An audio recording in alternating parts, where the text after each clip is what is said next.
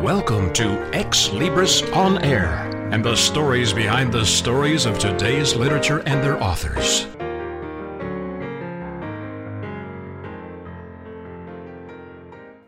Greetings for Ex Libris On Air. This is J. Douglas Barker. The book title is interesting and attention-grabbing, Marble, Grass, and Glass. And joining me from Minnesota is the author, initial B. Sham Motilal. Welcome, sir, to the program. Thank you. This is an interesting read, almost 350 pages, which is pretty extensive. It deals with a subject most of us are not familiar with, and that may be why you were motivated to write it. Tell a little of your personal background, your history, and how this book got to be written. Well, I was born in Guyana, South America. My ancestors came from India. And I've known a bunch of stories about what happened to these people from 1850, 1840, until about 1920. And as I got older, I started recognizing that these are some interesting stories.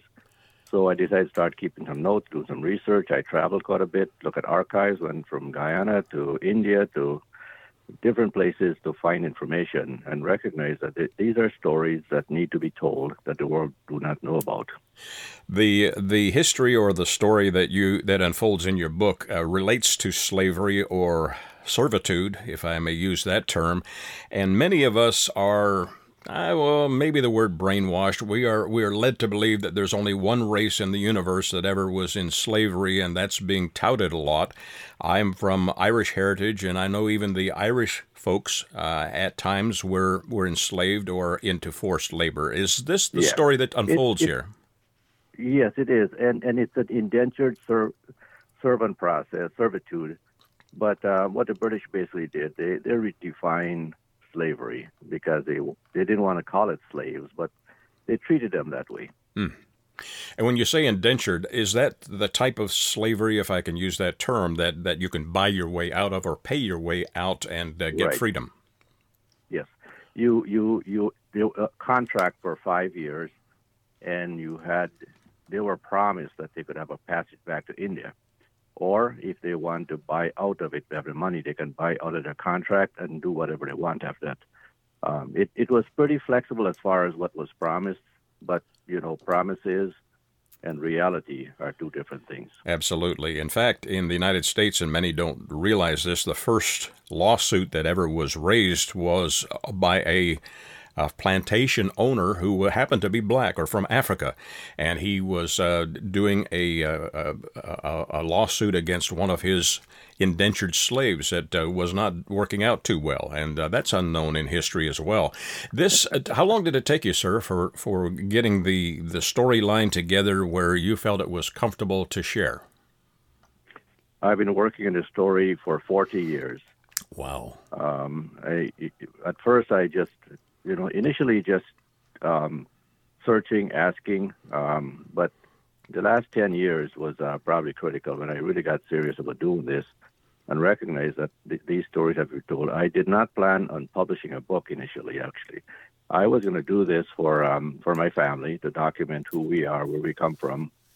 And some of the stories were quite interesting, so I figured generations down the road need to understand these things.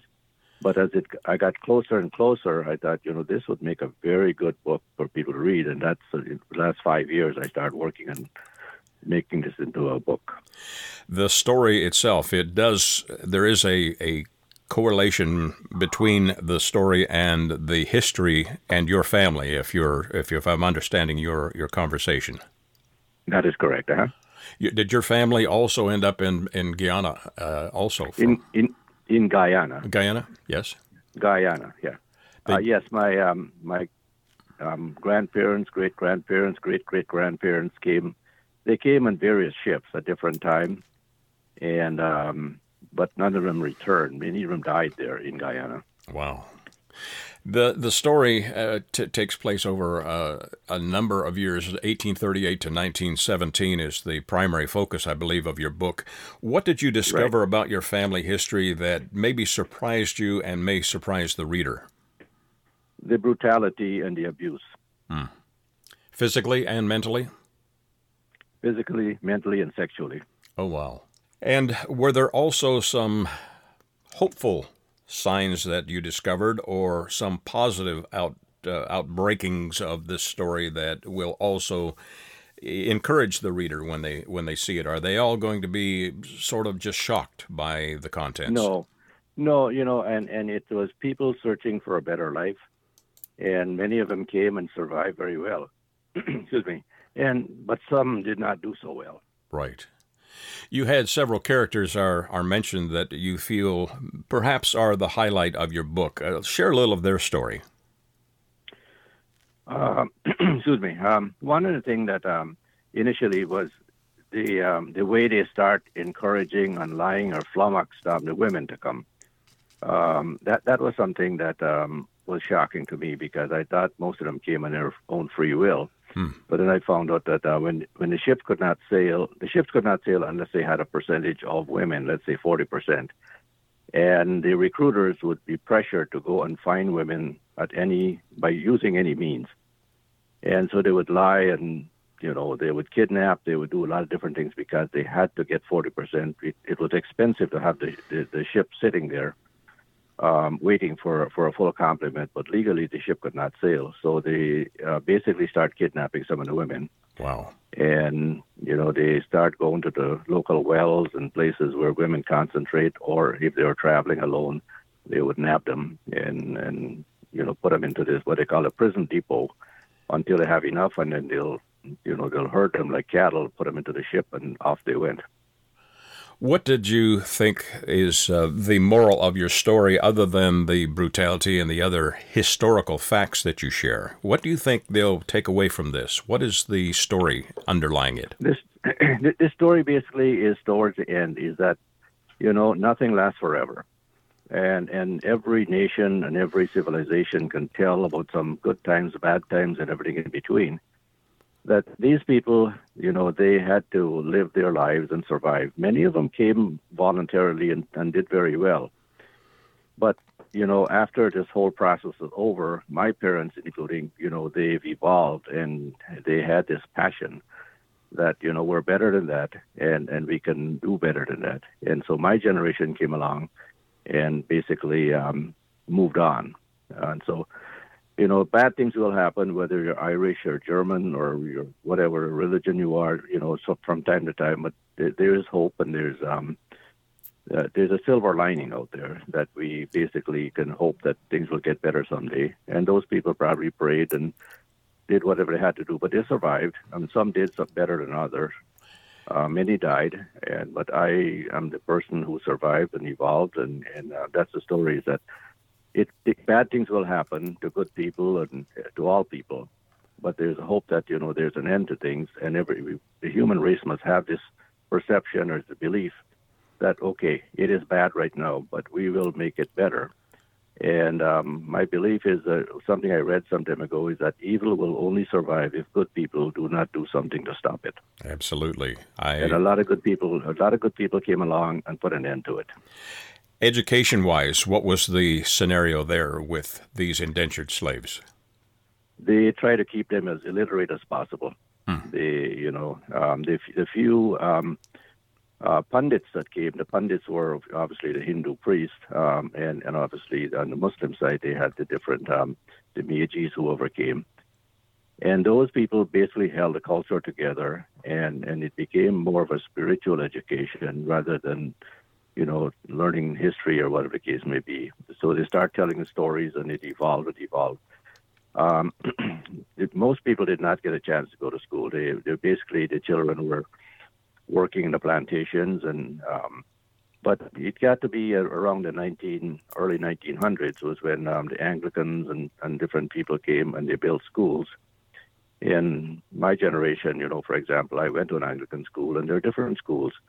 So my parents did not go to school. They did not. They were not educated, but some people did. They probably had enough money to survive on.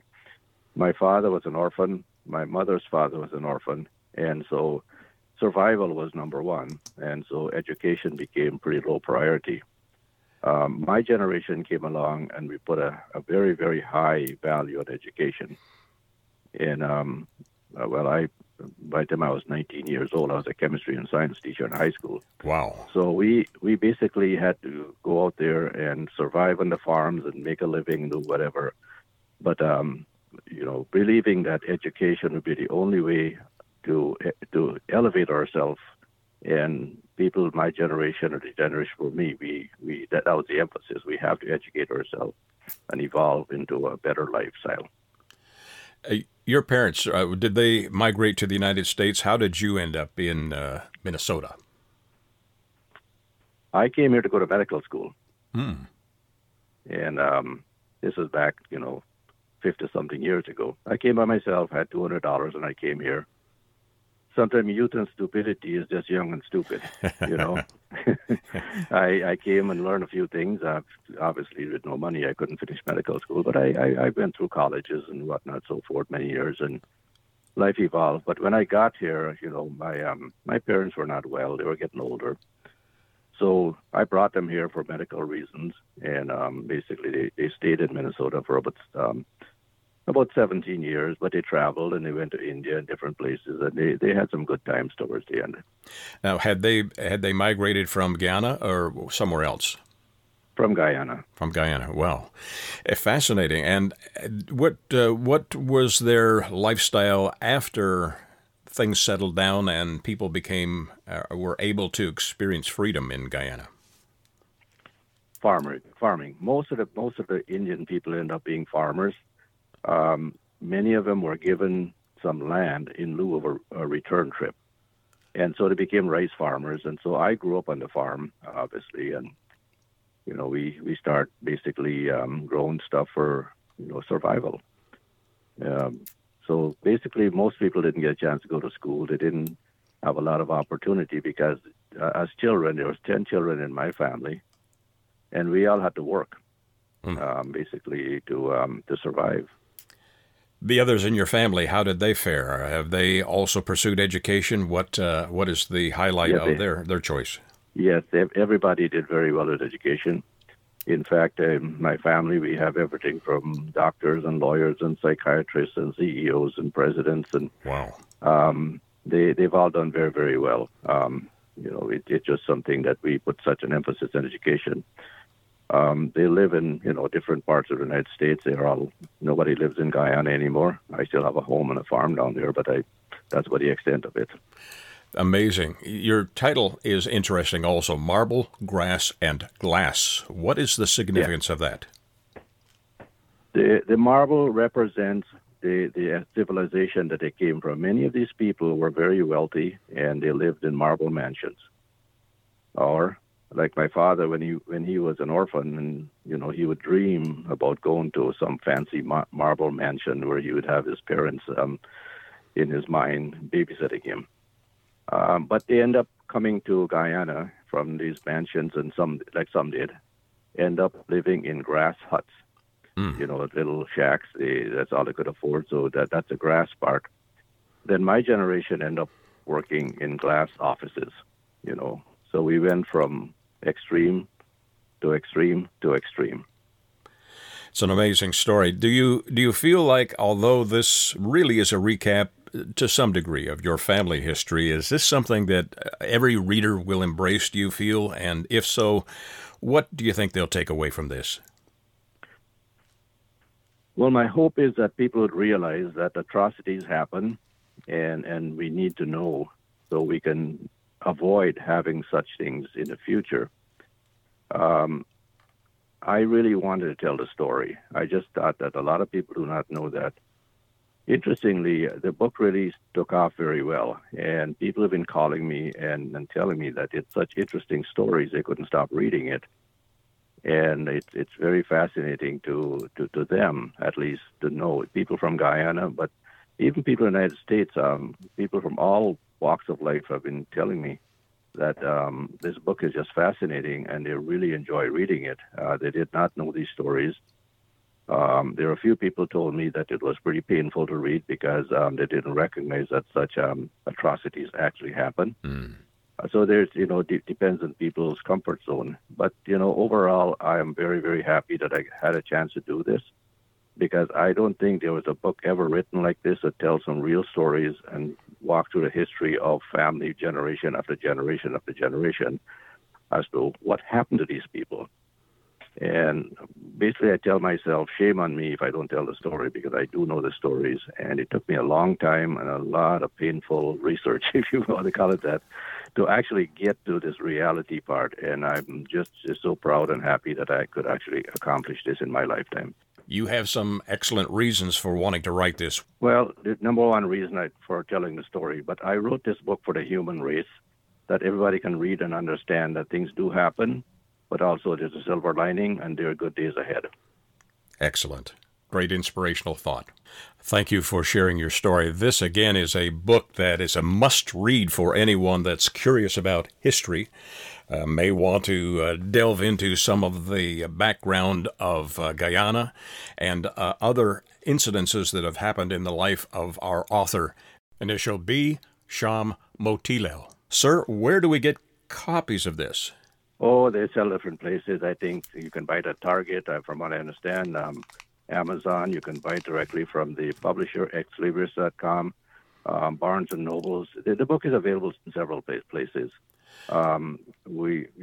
Depends where people want, but most people bought the book from Amazon. That's probably the number one source.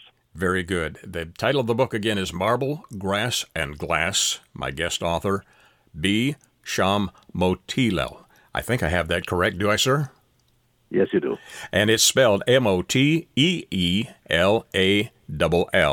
You can do a search online for Mr. Motilal and his book, this Marble, Grass, and Glass. Sir, is there another book in the works for you? Do you think you might maybe want to share additional stories? Yes, there are other books coming. In fact, my second book, but the second book is going to be on business management and corporate America. And my third book is going to be in human sustainability, and so there are more coming. I'm going to dedicate the rest of my life into writing. If people want to know more about me, they can look at my website. It's lifexpr.com. That's L-I-F-E, X as in X-ray, P as in Paul, R as in Randy.com.